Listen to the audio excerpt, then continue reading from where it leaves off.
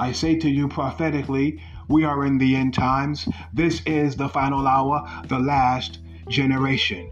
And this will be a generation of manifestation, of revelation, of the unveiling of the second coming of Jesus Christ, a generation of demonstrating and manifesting the glory of God, the government of God, the kingdom of God by way of signs and wonders and healings and miracles. This is the billion harvest generation that will bring in billions of souls into the kingdom of God.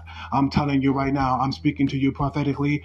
This generation, beloved, will experience supernatural revelation, acceleration, encounters with the Father, throne room experiences with angels, the Father. I'm telling you right now, the glory of God. This is the glory generation.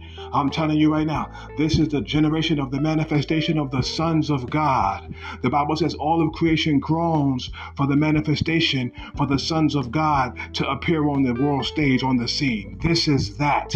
This is that hour of the mature saints of God, the operation and the manifestation and the unveiling and revelation and the demonstration of the sons of God, sons of glory, sons of power, sons and daughters of the Most High God, who will demonstrate and illustrate the government of God, the kingdom of God, and his divine authority in the earth realm.